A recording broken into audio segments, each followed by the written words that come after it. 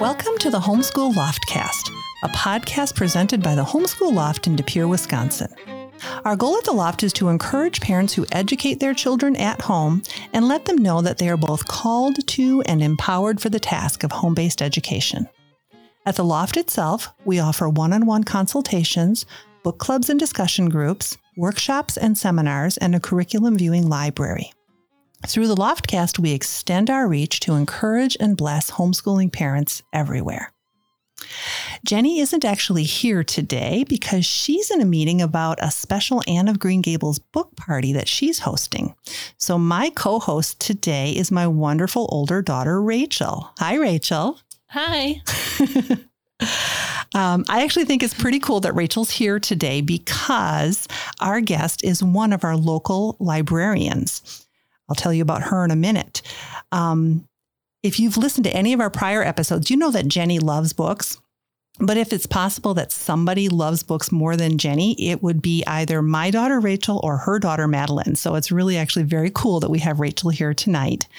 And what's kind of funny, too, is as our guest walked in, she said she recognized my daughter because my husband took Rachel and Abby to the library every Saturday morning all through their childhoods. And so she's a known entity to our guest. And now let me tell you about our guest. Our guest today is Sharon Verbaten, and she is here to tell us all about libraries and library systems and how they can help you as a homeschooler.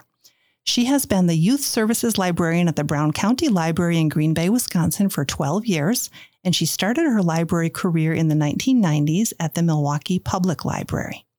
For the past 20 years, Sharon has been the editor of Children in Libraries, the journal of the Association for Library Service to Children. Welcome, Sharon. Thank you for having me, Tina. Oh, we're so excited that you're here. You did a little in-person seminar for us for a very small group several months ago, and that's where we got the idea to have you on the podcast because we want to spread your wisdom. Well, it was a small group, but they were very, very interested in what I had to say. So I was encouraged that homeschoolers are indeed hungry for resources. And we're happy to help at the library. Yes. Excellent. Excellent. And I think, that's true. We just often don't know, especially maybe in the last couple of years, so many new families have started homeschooling and they don't really know what's out there.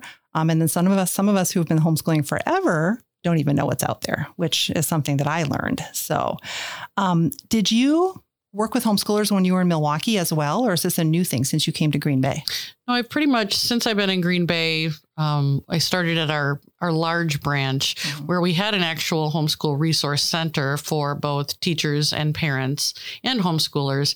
And it included books specifically targeted at things like discipline, homeschool curriculums, workbooks for math, science, reading, phonics, that kind of thing. And it was all in one resource center. At our branches, it's kind of spread out. But I became very interested in what were these families looking for. And so I've kind of taken up the role of trying to reach out specifically to homeschool groups because I think sometimes they're maybe afraid to ask what's available to them. Mm-hmm. I think you're probably right about that. Yeah.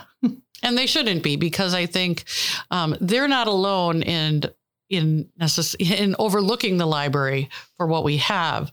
People often look at the library and think of leisure reading, which is true. But there are so many resources, both paper and digital, that we have to offer. And I think it's especially important now in our post-COVID world to get back into the library and utilize what we have. Absolutely. Absolutely. So along the same lines, why have you made it a priority here to directly reach out to homeschool families instead of just letting them come to the library and maybe ask for direction? So great question. We've certainly noticed, especially in these past several years when libraries have been closed, that you got to bring people back in, just like you have to bring them back into the stores, back into, the schools, that restaurants, kind of thing. All that, right? Yeah. Right. And back into the libraries. And one of the missions, I think, of any library is not only to meet the needs of our patrons, but to meet the needs of the patrons also where they are, which is why I'm coming here to do this and trying to meet homeschool families at their meetings, at your venue. And again, people are not necessarily comfortable asking questions. Right. They may not want to look like they don't know everything, or that they're not tech savvy enough. So, not that they're necessarily shy, but they just may not be familiar with what we have to offer and don't want to look ignorant or, not up to date. So we are just, I'm passionate about letting people know what we have, and especially because everything we offer at public libraries across the nation is free. Right. And I think people forget about that. I really do. Is that where else can you get you can come into a building and everything that you walk out with is free legally. Right. So it's important for people to know that. And I know I stressed that before when I saw, a small group, but everything is free. So why not take advantage of it? Right. And we're paying it with our taxpayers or with our taxes. Right. And so again, we all pay for it. So of course, but again, it's free. So I used to laugh when the girls, when they were little, and I think Rachel still does this. She'll say, I rented some books at the library. Well, you didn't rent them because you didn't have to pay, but that's what people think. So, one of the things I think homeschoolers are known for is for checking out gobs and gobs and gobs of books. Have you found that to be the experience in your time here in Green Bay? So one of the services that our children's librarians do provide is we put together what we call teacher collections, which are not just for teachers, but for homeschoolers, for parents who may want to put thematic collections together. We're happy to do that. People will email and call and say, oh, I'm pulling my hair out. I'm doing a World War II theme, next week, and I don't know what to do. And I hate to bother you. And I'm like, please don't say you hate to bother me. I'm a librarian. This is my job. I'm happy to put a collection together for you. So please utilize your library in whether you're in a rural area, a city area. We simply ask that you give us enough time to gather the materials you may need. It's easier if you give us more than 24 hours. But, we're lucky here in Brown County is that we have 8 libraries to pull from. Yeah. So, if I don't have something on a particular theme at my branch, I can certainly get it from other branches for you. So never say I don't want to bother you to a librarian, because we're very happy to help put that together for you. That's what we do. How many books are homeschoolers allowed to check out at one time, or anybody really? So with a valid Brown County Library card, you can check out 50 items. And per card. So, if you have, 2 cards in your family, and, we do find that has been useful for teachers and homeschoolers and parents alike. And many people do take out quite a few at a time. And that's great. And certainly can work with you on that if you, had more cards in your family and needed more books for something. Right. I have a friend who has 9 children. So that's a lot of books. And they can probably all get a card. And I think they'll find that at any library across the nation is that children of most ages can get cards. In our system, infants can get cards. Parents can sign up for those. So there's no limit to how many cards a family can have, one per individual. Yeah. Cool. Sometimes homeschoolers can be hesitant about checking out library books, maybe if they find it too difficult to do the research to find the proper books on their own, or they think it's going to take them too much time, or maybe they live out in a rural area and they can't get to a library right away. The Brown County Library has an online resource. I think a lot of library branches in any place in the country do. Could you kind of explain how that works? Sure. So most, I would say probably 100% of the libraries throughout the nation, unless they're very small, have some sort of online databases available to patrons, whether it be encyclopedia databases, consumer reports, financial databases, children's encyclopedias, auto repair manuals. So many, even driver's tests. We have driving practice driving tests, which would be great for homeschoolers as well, who may not have access to driver education. So these are all easily accessible with a valid library card. And you can basically go on your library's website, kind of browse around. If you get too confused, certainly call your library and we're very happy to walk you through what it is you're looking for. Sometimes people are feeling like they can't wade through a website or an encyclopedia, but I think once we show them, it's pretty easy to get to what you're looking for and then dig deeper. I mean, you made a point like they may not know how to narrow it down. They might be looking for World War II information, which would be giving you a million hits. So then let's help you narrow that down. Are you looking for Hiroshima? Are you looking for Anne Frank? We can certainly, I mean, that's one of our jobs as librarians, is to really help you get to the meat of what you need. Right. It can be overwhelming, right? I mean, World War II is an overwhelming theme. But, let's dig down deeper. Are you writing a 12-page paper? Do you just need to write 2 paragraphs? Right. We don't want you to be overwhelmed, because we find that if students become overwhelmed, they're going to give up. Yeah. They don't want to read. This is frustrating. And, it's far too easy to lose somebody who gets confused. So please feel free to ask for help. And, we'll do anything we can short of writing the paper for you. So. No, I think that's actually really cool. And so I did not know about the databases until you came and talked to that small group a few months ago. And that was really exciting for me. I'm sorry, Rachel, that I didn't know about that when you were in high school. We just browsed around then. We just looked ourselves. Yeah. But the cool thing is, so if they go to the Brown County Library website, or really, like you said, any library system website, the databases themselves might be somewhat different, but they all have them, right? Mm-hmm. And here, and I imagine elsewhere as well, if you just want to check out books, you can actually put them on reserve online, right? Because I used to come in when the girls weren't there with their dad, and I would browse the shelves because that was fun for me. But not everybody has time to come in and spend 3 hours pulling books. Correct. So how does that work with checking books out online? So, right. If you can't physically get to the library, which of course many people couldn't during COVID. So that's a great example. We had to pivot, obviously, and we had some outside pickups during COVID, that sort of thing. But your card was always active for the online. So even if let's say you wanted the newest novel and you could, or something for your book club, for example, you could go on our website, not check it out, but reserve it with your library card. Yes. And then pick it up. Or if we did have a digital copy, you could just have that downloaded to your device. If you had Wi-Fi, bam, you're done. So there are still plenty of things that people can access from home without coming in. So, for example, the databases I was talking about, your card does need to be valid. You log in, you find what you need. A lot of the scholarly journals and encyclopedias, you can access either full text or HTML. So PDF, there are different formats for different databases, right? So you could legitimately call up the PDF of the, for example, Smithsonian article you're looking for, and print that out, or have it emailed to you. Right.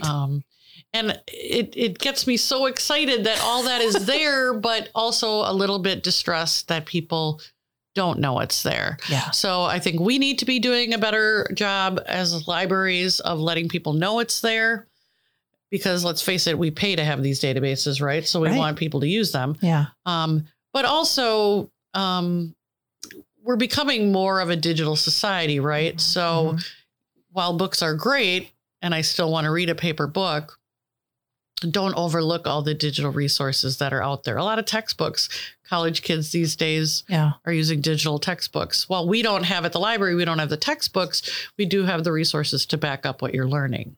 Wow. You didn't use too many digital books though, Rachel. No, I didn't, because I like the feeling of a physical book in my hand. So. I love it. I'm with you there. I mean, I'm definitely with you there. But, you can't necessarily get the books from the Smithsonian. So to have those online resources is actually really helpful. Or the magazines. I mean, I think to me, that's one of the biggest things is that we obviously can't afford to purchase every magazine that's out there. And, the Journal of the American Medical Association, it's not the kind of thing that would necessarily circulate in print form in Green Bay, Wisconsin. Right. So as long as we have access to those articles for people. And I mean, I think another really important reason to check out these databases is that these are valid, reputable sources of information, right? So one thing that always bothers me is that, the kids will come in and they'll Google something and they'll find it in Wikipedia and bam, they're done. And it's really, that's not going to cut it in today's world. So we really need to verify our sources, make sure it's coming from a reputable website and reputable journal. Right. Yeah. How do you feel about Wikipedia, Rachel? I mean, it has its merits, but books are better. Like always verify whatever Wikipedia says against something else, right? Absolutely. And I think, college professors, I think, do try to instill that in students, but it's still, sadly, for far too many students, it's the easy way out. Yes, unfortunately. So why don't you do number 8? Sometimes homeschool parents, when they're really involved with their kids and their schooling, they can be concerned that library material might not align with their family values.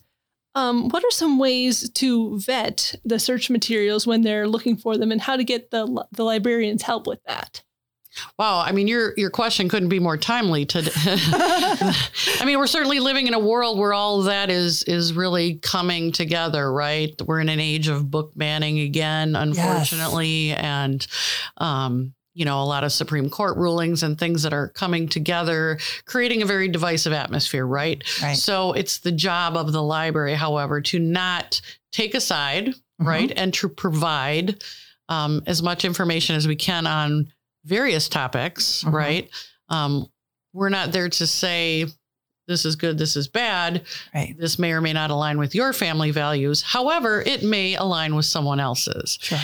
And that needs to be available to them. So when people come to me and are looking for reader's advisory on a book, I'm looking for a book for my teen, I'll certainly bring them to the section and certainly say, just so you're aware, there's more mature subjects in some of these books.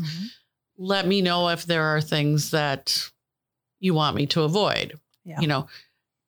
Is, LGBT content off the table for you? Is violence off the table? Right. Those sort of things. And yes, you will find all those things at the public library. But you will also find Christian books and, books about witchcraft. So it is our job and our mission as a library, I think, to provide a well-rounded array of materials for everyone. Certainly as a homeschool parent or just as a parent, it is up to you to decide what your children will read and what you will be teaching your children based on your values as a parent. And we certainly respect that. But what we don't really appreciate is someone coming in and saying, this book doesn't align with my family's values. I think you should take it off your shelves. Yeah, right. So, it definitely speaks to what review sources somebody is using for their books as well. I mean, if you come in and you have a list from Common Sense Media of materials that they recommend, we most likely will have some of those in our library. Yeah. We will also most likely have some things in our library that Common Sense Media does not approve of. So just, whatever, source material you're using, we're happy to find whatever we can to align with what your family requires. Right. Right. I think, Rachel and I, you can both agree that we might not necessarily read every single book, but I don't want any books banned ever, because I just think that that's a really scary road. Or especially if, somebody comes in and says, I don't want this book in the library. Yeah. And then I say, well, can you tell me what about it is problematic? And then they say, well, I haven't read the book, but. Oh, yeah. So, I think obviously we're not in any library is not in the habit of pulling books off their shelves. Yeah. We just, we're certainly open to frank discussions with patrons about what their concerns are. Right. And if they have a problem with something a family member is checking out, then that really is reserved for the family to decide. Right. Right. If I'm looking for certain materials or I know of particular books and I would love to have them at the library for my friends and whatever to check out as well, is there a process to go about saying, I don't want to take any books off the shelf. Maybe I just want to balance it out with a different perspective. How do we go about doing that? So I would think most libraries, for example, here at Brown County Library, if you go on our main page, there is a link. It's called Suggestion for Purchase. So you can click on that. You can add the title you're looking for, just get the information off Amazon or whatever source material you're using. That doesn't mean 100% we would necessarily buy that book, but it would go to our selector who would then look up reviews and decide if it's something we don't have, should we have it? And I would say, for the most part, it may just have been something we possibly overlooked. Yeah. It may be something very niche to a particular industry. It may be something from a smaller publisher that perhaps didn't get enough reviews and we may have missed it. So I would think many libraries, if they don't have it on their website, you could certainly call and recommend a book be added. Again, not guaranteed that they will add it based on budget and other constraints, but absolutely, I think any library would be open to suggestions. Yeah, to just thinking about, this is a community member. This is what they think is important, so we can at least look into it, right? Because you want to match what the community wants, I imagine. We absolutely do, and there are again smaller publishers that the book may not have been reviewed enough for us to find it, but it may still be quite valid. A good example is, I think you gave me a list a while ago of some homeschooling books, and some of them we did own in the library and some we didn't. And when I looked them up, it was like, oh, this is very small publisher. It might have been self-published. Sure. Sometimes self-published books don't make it into a library. It doesn't mean they can't. Yeah. It just means we may have overlooked it, but absolutely recommend something that you want seen. I think, most libraries aren't in the business of purchasing textbooks or workbooks that perhaps are consumables. Right. But, very happy to support what homeschoolers need, of course. Right. Absolutely. You've mentioned in your in-person seminars that you've done for homeschoolers that the library has curriculum aids for homeschoolers and just basically anyone. Could you tell us a little bit about those? So while we do have some curriculum aids that are aimed specifically at homeschoolers, we also have books that might not be called curriculum aids, but can certainly help them do so.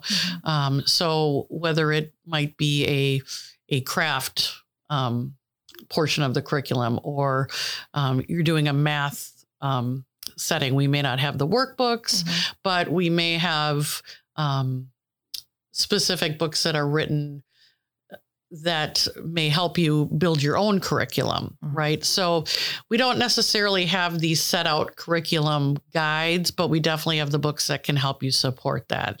I know in the last few years, some books that were really popular were dealing with science in the outdoors. Yeah.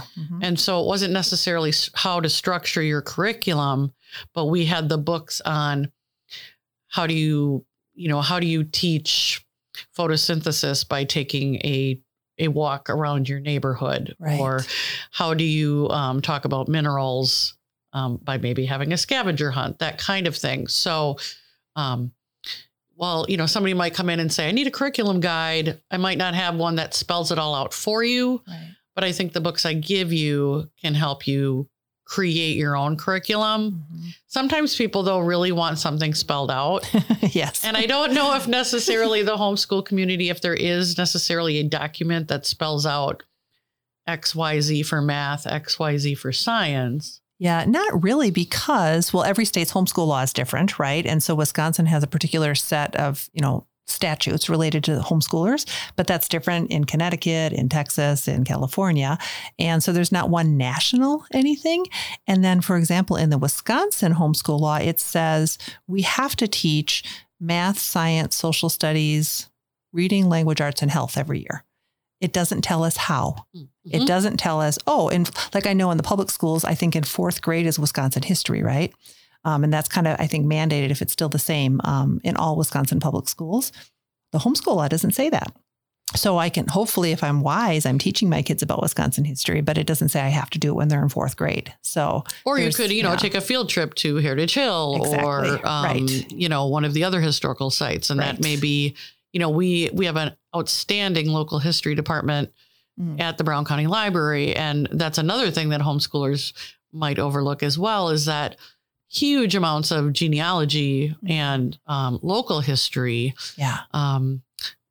A treasure trove, both in terms of newspapers on microfiche, scrapbooks, information about businesses and where they used to be. So, I mean, just doing local history, walking the streets of Green Bay, or one of my favorites, taking a cemetery tour would be an amazing way to learn about your local history. I mean, this is a great way to bring history to life, or death, as it were. Right. Rachel, tell Sharon about that with our family. Oh, well, Dad really likes doing that because he's a history nut. So occasionally he'll take walks, and one of his favorite spots is the cemeteries around town. He looks at them and he's like, look at this. This was a person, and let's read about them then. Yes. Let's find a book. And then he goes to the library. I think we're kindred spirits. Oh, I've done this with my daughter during COVID, especially when, you're kind of locked up, and we went to cemeteries, and I pointed out, this is a veteran's grave, and this is a grave of an infant, and why would an infant die so young? And, so there's so much to learn. So I'm so excited to hear that somebody else is doing that. Oh, yes. And he'll go to the library and he'll find, maybe you have one book on some obscure historical figure in Brown County, and he finds it, and he's going to learn all about that. And how many books does he read every year? Oh, I don't know. Last year he read 50 books? At least. Yes, that might have been a low running year. Track of it. Yeah. He's probably very familiar with our local history department then. He is. He goes right up to that section every week. He's like, I've got to check out this book. And he's checked out one like 5 different times because he likes it. We're happy to hear that. Because it's a lifelong learning thing, we right? like those kind of patrons. A very good thing. Okay, so you mentioned the Smithsonian database, the genealogy thing. What are some of the other specific databases, just to kind of get them out there if we haven't clearly said exactly in Brown County, but maybe they're in other places as well? So for children, whether it be like elementary, middle school, high school, it's called Explora, and you can decide, okay, I need this for my second grader. I'm going to click on elementary, and now I'm going to search Anne Frank, which is going to give you much different resources at a second grade level than it would if you're searching for a high schooler, right? Yes. So it's going to target, whether it be the encyclopedia entry or the journal that's, more targeted towards that age group. You wouldn't want to go into the high school encyclopedia if you were looking for something for a third grader. So again, we can get you age specific information, and it would be the same for something like, you have to do a term paper on COVID-19, right? Mm-hmm. So ever changing information. So we would make sure that we need to get you to maybe the CDC website. We could help you reach that. Or we could go to the Journal of the American Medical Association. So again, having a librarian help you is great, but I also encourage people to just browse. Yeah. You're not going to break anything, right? So just browse. And, to me, browsing those databases is really just a way to find something else. Yeah. You might, for example, I had a young boy come in and he wanted a book on the axolotl. I didn't even know what he was saying. What is that? I didn't even know how to spell it. So apparently an axolotl, I believe, is some sort of water animal. It's close to a salamander, I think. Something like that. It is like a lizard. It is a very odd, but I think it's having a moment.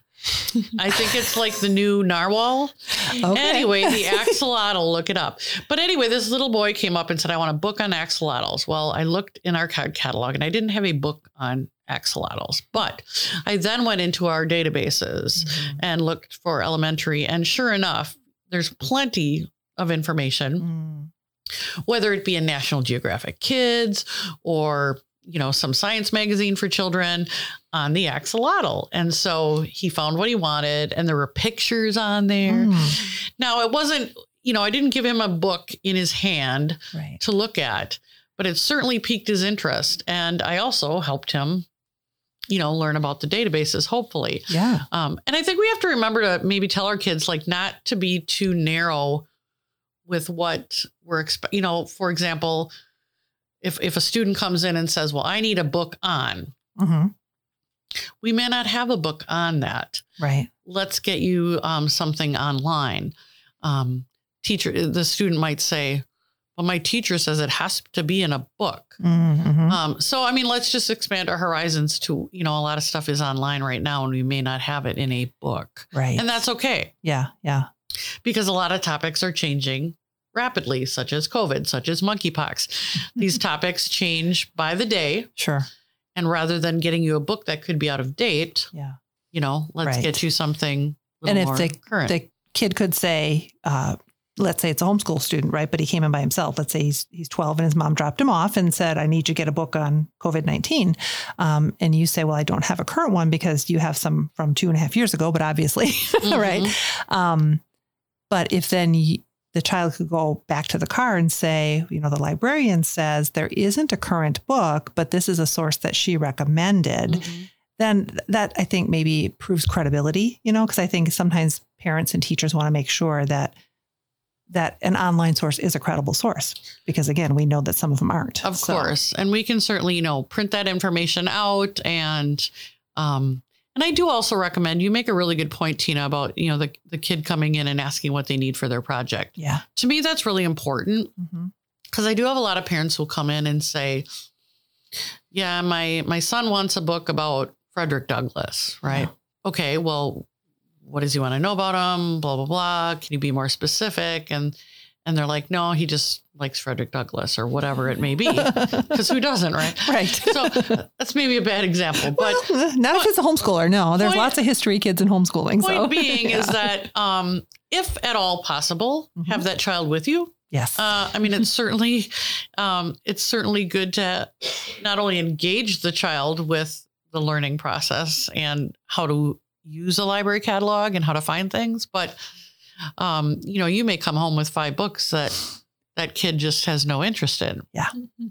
Yeah. So engage your child if at all possible, and don't just pick out things and hope they like them. Right. Because we know, especially when it comes to fiction, you hand a kid 6 books and they don't like them. I mean, they're like, oh, I hate reading. I don't want to read.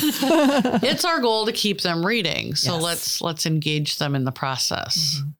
Our family, we kind of did a mix. So I would go once every week or two. Well, no, not every week, because I would check out however many books it was at the time. I think it was a little bit more than 50 when the girls were little. I think it was 99. Okay. So I probably did that. But let's say I would go on a Thursday afternoon and I would just get a whole bunch of books about whatever unit studies that we were working on at that time. So it'd be nonfiction, history, science, that kind of thing. And I would check those out based on what my educational goals were for the girls at that time. And I brought them home. They didn't always like all of those, but that's okay. I had 99 books in my book basket or whatever, so it was fine. But then every Saturday morning, they came with my husband and they got to browse around and pick the books that they wanted. So we kind of did a mix so that they might not always know, hey, let's look for books on whatever topic I was wanting them to learn about.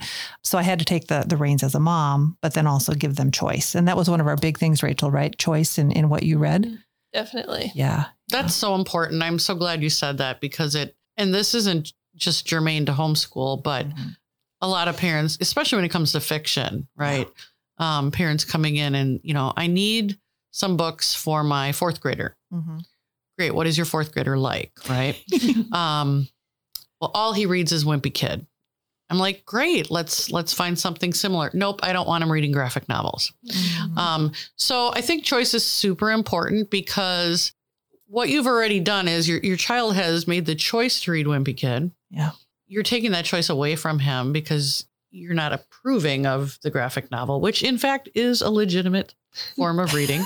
Just going out there now and saying that. Yes. But I mean, I think, once you bring home, probably the worst thing you can do is bring home a pile of books and say that the librarian says these are awesome books. Well, okay, death knell of reading, right? Don't want to read what the librarian says is good, but really give them, certainly pick out some books as a parent, but give them choice as well, because if they don't connect or engage with what they're reading, they're going to get bored and disengaged, and that's not going to help anything. Yeah. Right? Absolutely. Absolutely. Rachel, talk about how graphic novels are really kind of the input for you. So, well, yeah. I used to read a lot of picture books when I was younger because, the pictures got me interested in the story. And then I wasn't really that into reading. I took a while to learn how to do that. But then I forgot how it first kind of started, but I got drawn to graphic novels because the pictures and the story was engaging. I think you saw the Tomo series at the library. Yeah, it was a series that I found at the library. It's like, oh, this looks interesting. I can follow along with the story because the pictures are engaging. And then that got me into reading, which I then moved into chapter books and not so graphic novels. But it was an interesting thing, and you were glad of it because it got me into reading. Well, yeah. And how many books do you usually read at any given time now? I usually have about 5 books going at one point, so I can read one and then go to the other one. Yeah, variety. It didn't hinder her. We can do a whole podcast on graphic novels and how important they are, because I think it's so important. I mean, and I don't quite understand why people think that they're not reading, because they really are. Yeah. And to me, I always shunned graphic novels for myself because I didn't think I could follow along well. But I started reading a few and really liked them. And I'm like, this is kind of challenging and yet engaging for me. So, you rah, graphic novels are books too. So actually, I think we should have you back to talk about graphic novels and even just all the whole scope of literature and reading and all of that, and how to really keep your kids motivated and all of that, because parents get scared. My kid's not reading Shakespeare by age 9. Something's wrong. And even audiobooks. I mean, this summer, most libraries do a summer reading program. We're doing a summer reading program, and parents and kids alike are asking well, do graphic novels count? Of course. Do audiobooks count? Of course. Mm-hmm. Do ebooks count? Of course. So these are all forms of reading. If you're listening to a book and, your comprehension is there and you're engaged with it. So yes, absolutely. There's lots of ways to enjoy books, and nothing is off the table when it comes to literacy. Right. So. Amen. I mean, because one thing with audiobooks is people's listening comprehension skills are higher than reading comprehension, correct? So you can listen to something more complicated than maybe you could read yourself. I would agree with that, because I mean, we're certainly at a case now where we're facing it all across the nation, where 3rd grade reading level is problematic for a lot of kids, right? And we need to get them to that level to become, even better adults, right? Sure. So we're focusing on the reading, but if they could get into listening to a book and being interested in that could tip the scales to, wow, I really liked listening to that book. Now let's read one. Yeah. I mean, I think it can go hand in hand. Yeah. But I think often parents might be in a hurry. Like you said, they're not reading Shakespeare by grade whatever. I mean, they might not be ready, and that's okay. I mean, let's throw out some of these books that say you need to be doing this by this age, this by this age. And I personally learned that because I have a child with special needs, and, she wasn't reading or walking or whatever at the age she was supposed to. Yeah. But guess what? She got there. Yes. Right. So why do we have these same restrictions on our quote unquote normal kids? Right. Right. They will get there. Let's just be happy and celebrate their progress. Absolutely. That's exactly where we're coming from at the Homeschool Loft. So we're totally tracking. Let's see here. In Brown County in particular, but in some other areas, what are some program opportunities that the library offers for homeschool parents, teens, and kids? Like to come into the libraries. Yes. And Mm-hmm. So especially in summer, we do offer volunteer opportunities for teens, which I think is a great thing. It's been tough this year. This has been our first year post-COVID with teen volunteers, and it's been tough to encourage them to come back. I think it's kind of trending along the retail, hard to get people coming back to. You can't get them to work. You can't get them to volunteer. Get them to do whatever, right? But so volunteer opportunities are a great way to get involved with the library. We are also, many libraries offer what is called either like a shelver or a page, position, a very entry level position that students could get involved in the library. Well, we don't have any library sponsored book clubs at the moment. There are book clubs that do access our collections. And so we can certainly recommend book clubs to people who are interested, and programming. I mean, I have done teen writing programs in the past. We have at our central library, we have a nice collection of Arduino, which is a beginning programming kit. We have lots of literacy kits that homeschool families can check out, whether it be thematic backpacks, for example, a potty training backpack, right? With 7 or 8 books, a puppet, a movie. Yeah. So that's like a theme in a bag. Yeah. Right? That's great. They can, check that out. And then again, most libraries across the nation are going to have great programming opportunities, and it's going to vary no matter where you go. Right. Whether it's like a fun craft thing to a STEM program that, whether it be elementary or above. We also connect at various times with, for example, the Einstein Project here in town, working on STEM projects for various ages. And just partnerships with local entities such as Barkhausen or the New Zoo for, kids who may live, inner city kids who may not get to see animals up close and personal, right? They can come into our library and do that when we have that available to them. Okay. So lots of hands-on things for homeschool and other families as well, of course. Yeah, yeah. And story times. Talk about story times. Story times, my favorite. So, I mean, really the cornerstone of any children's library across the country are story times, which have a very different look than they probably did 100 years ago. Let's face it, the kids aren't sitting there nice and quietly all the time. Story times are active and they're fun and they involve music and, the 5 tenets of early literacy: reading, writing, talking, singing, playing. These are all things that we're doing in story time.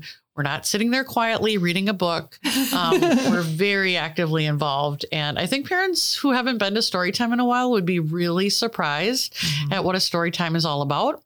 Plus, we offer them not just for the toddlers and preschoolers, but we have baby Storytimes as well, which are insanely important, not just for the babies, but really for the caregiver as well. Yeah. Whether it be a parent or a grandparent, to learn to interact with that baby. I mean, can that baby talk? No. But are they retaining stuff? Absolutely.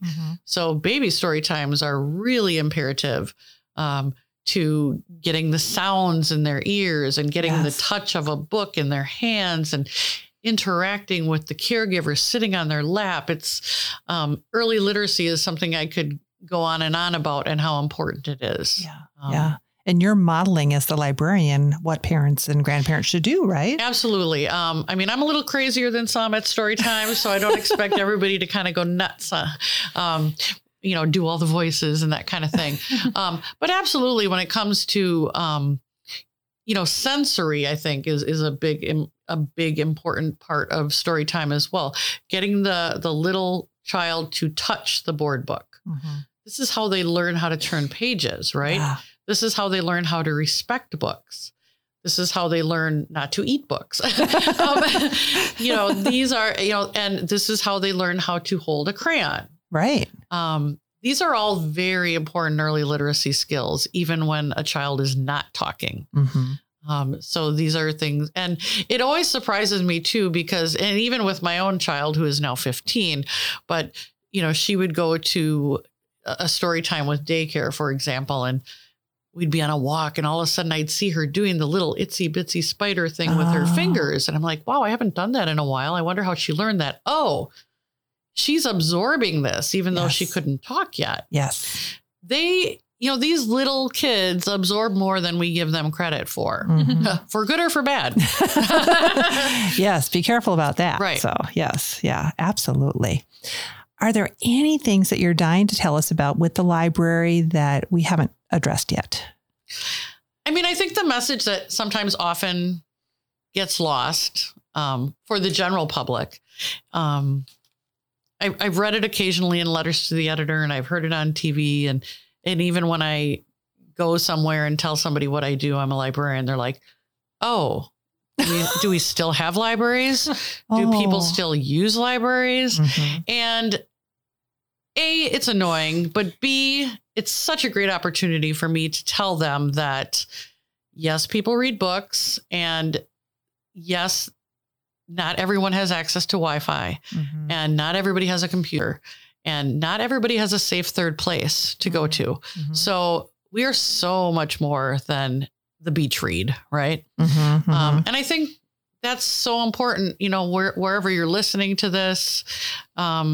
If there's a library near you that you haven't been to in a long time, go back, right? Not only will it be a fond memory for you of what you experienced as a child, hopefully a fond memory, but it will also be eye-opening, I think, to things that you never knew people needed.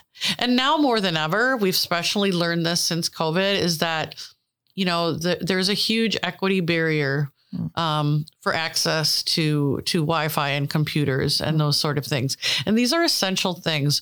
Right now, it's rare to go into a place looking for a job and be handed a paper job application, right? People need to access online job applications, people who have never used computers in their lives, right? And we are their first step to becoming a productive member of society. So libraries are more valuable now than perhaps ever. And I think we forget that. And not just for our kids. Right. So yes, there are still libraries, and yes, people still use them. And yes, everything is free. So my question is, why wouldn't you?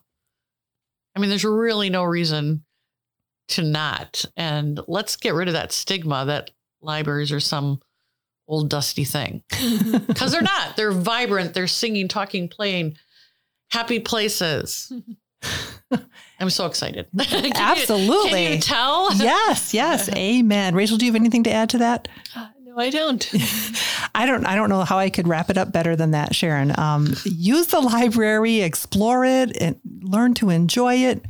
If you go to your local library and you ask to talk to a librarian, you're probably going to meet somebody like Sharon. I hope so. And, get that stereotype out of your head of, the glasses and the bun, although I do have glasses, but we really do want to help people. I mean, I guess we're kind of like doctors and lawyers. And I mean, we are all in a business to help others. Yes. And I mean, we're just lucky enough to be able to give you everything we have for free and make you a better person. So, spread the word.